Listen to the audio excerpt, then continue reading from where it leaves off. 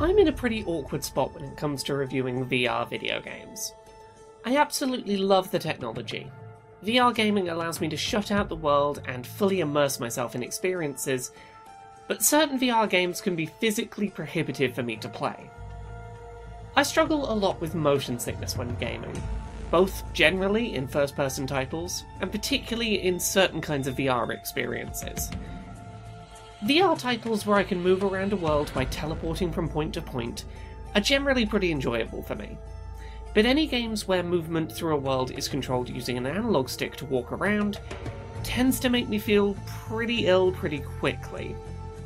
Motion sickness is a routine issue in VR titles with analog stick walking for many players, due in part to the disconnect that can occur between a person's eyes and their vestibular system, responsible for detecting movement and balance. It looks to your eyes like you're moving, but your movement sensors in your body know that you're stationary, and that division causes feelings of nausea. I bring this up because, right now, Horizon Call of the Mountain is really impressing me. The game has accessibility options designed to help mitigate motion sickness in motion sickness-prone players, but I've not needed to use a lot of them. I've been using an analog stick to move my character and not feeling ill in the process. I don't know at this point how much of this is down to the PSVR2 headset, and how much is down to this particular piece of software, but I'm pretty blown away by how smoothly my experience is going. For a little bit of an overview, Horizon Call of the Mountain is set in a mountainous region of the same world explored in the Horizon open world adventure games. Rather than itself being an open world affair, the game's lengthy but linear adventure sees the player climbing up mountains, using their hands to grip onto handholds, fighting enemies with weapons such as a bow and arrow, and collecting supplies to create new gear. On first setup, Horizon Call of the Mountain asks players if they would like to play seated or standing. While both playstyles are supported without too much issue, it is important to note that Call of the Mountain does require players to be able to hold and use both PSVR2 Sense controllers, as well as move both of their arms in a fairly wide range of angles, including raising their arm to put their hand above their shoulder. The game does ask which is a player's dominant hand, but how much this impacts is a little unclear.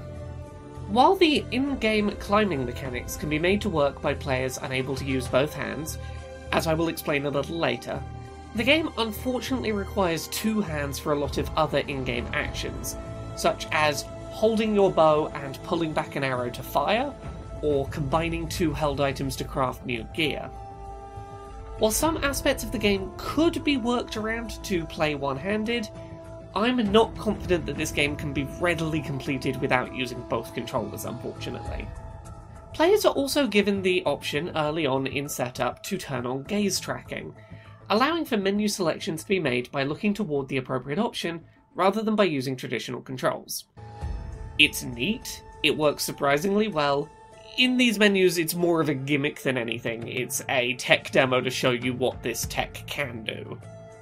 Subtitles can be switched on for both dialogue and non-dialogue closed captions, but there is unfortunately no ability to customize the positioning of these subtitles. Subtitles will always be fairly front and center in front of a player's face, but cannot be, for example, positioned to be lower than this default, to be glanced down at using your eyes without getting in the way of other events happening directly in front of the player. Subtitles can be made larger than their default, and are able to be set with custom colours per speaker and speaker name tags. In terms of ways to move around the world, Horizon Call of the Mountain does feature an option for world traversal using gestures, but this system was a little confusing to use. I initially attempted to try this control method, due to my usual issues with analog stick movement motion sickness, but I could not reliably get my character to navigate the world this way. I don't know what I was doing wrong with the motions, but it just wasn't working. So I switched to the traditional stick-based movement mode, and was really impressed with the level of customization available to mitigate discomfort.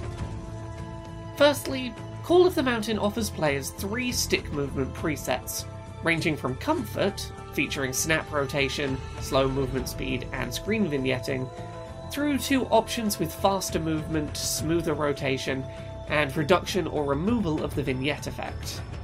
For any players unaware, vignette effects basically reduce a player's field of view, making it, in this case, appear like the player is looking at the world through a pair of binoculars.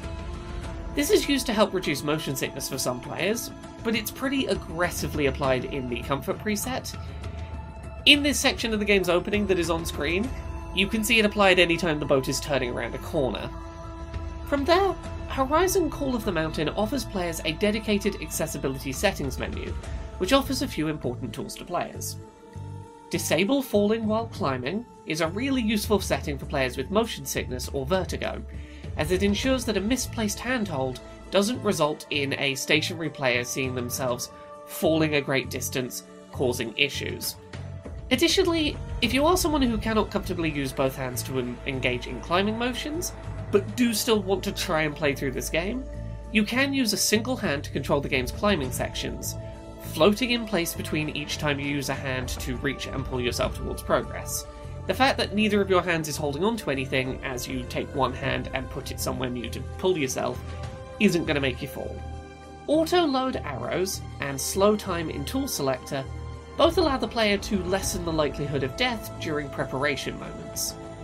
By allowing arrows to be loaded simply by pulling back the bowstring, or giving the player additional time to select tools in combat without being attacked, basically you've got a bit more breathing room to play with.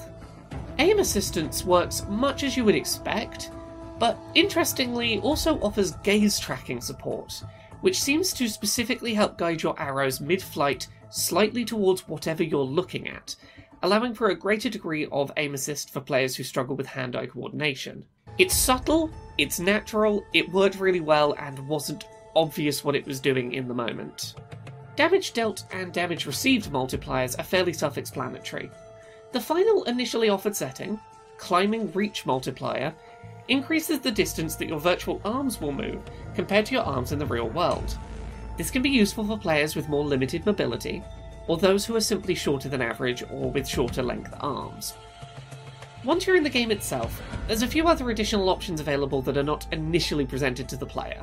In the audio menu, players can tweak the balance of game audio, turn on closed captions which appear below the default subtitles, and increase the size of subtitles above their default. As previously mentioned, you cannot customize their position.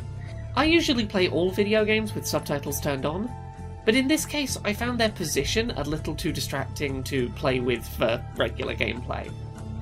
In the Custom Comfort and Movement Settings menu, players can apply more advanced tweaks to the ways that movement in Call of the Mountain works, and this is where I found the most settings of interest.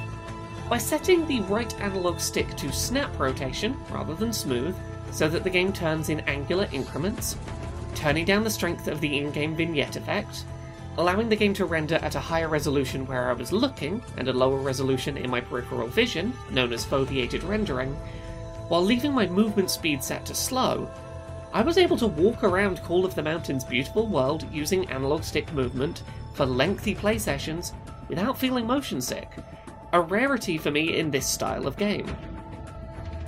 I think that, at least in part, this is thanks to Call of the Mountain never requiring you to use analog stick movement quickly under time pressure in the heat of the moment.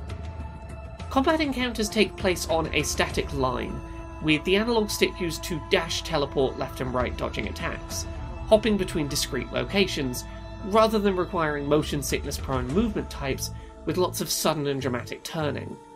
However, I think that part of it is also to do with the headset itself, in that I played around 6 hours of PSVR 2 titles on my first day with the headset, and none of the titles I played that would commonly be motion sickness triggers for me caused me issues. It is entirely possible that I had a lucky first experience with this headset, and this game in particular, but as a motion sickness prone VR gamer, this is one of the first VR headsets that I've had such a positive first impression with, in terms of analog stick movement based titles. Horizon Call of the Mountain is a big, grand, dramatic adventure, and one I'm really enjoying. The degree to which I was able to simply play the game without thinking about the fact I was in VR at all is rare, and something I really valued. I've not yet finished playing through Call of the Mountain, but I'm really excited about the realisation that I'm going to be able to play it through in decently lengthy play sessions.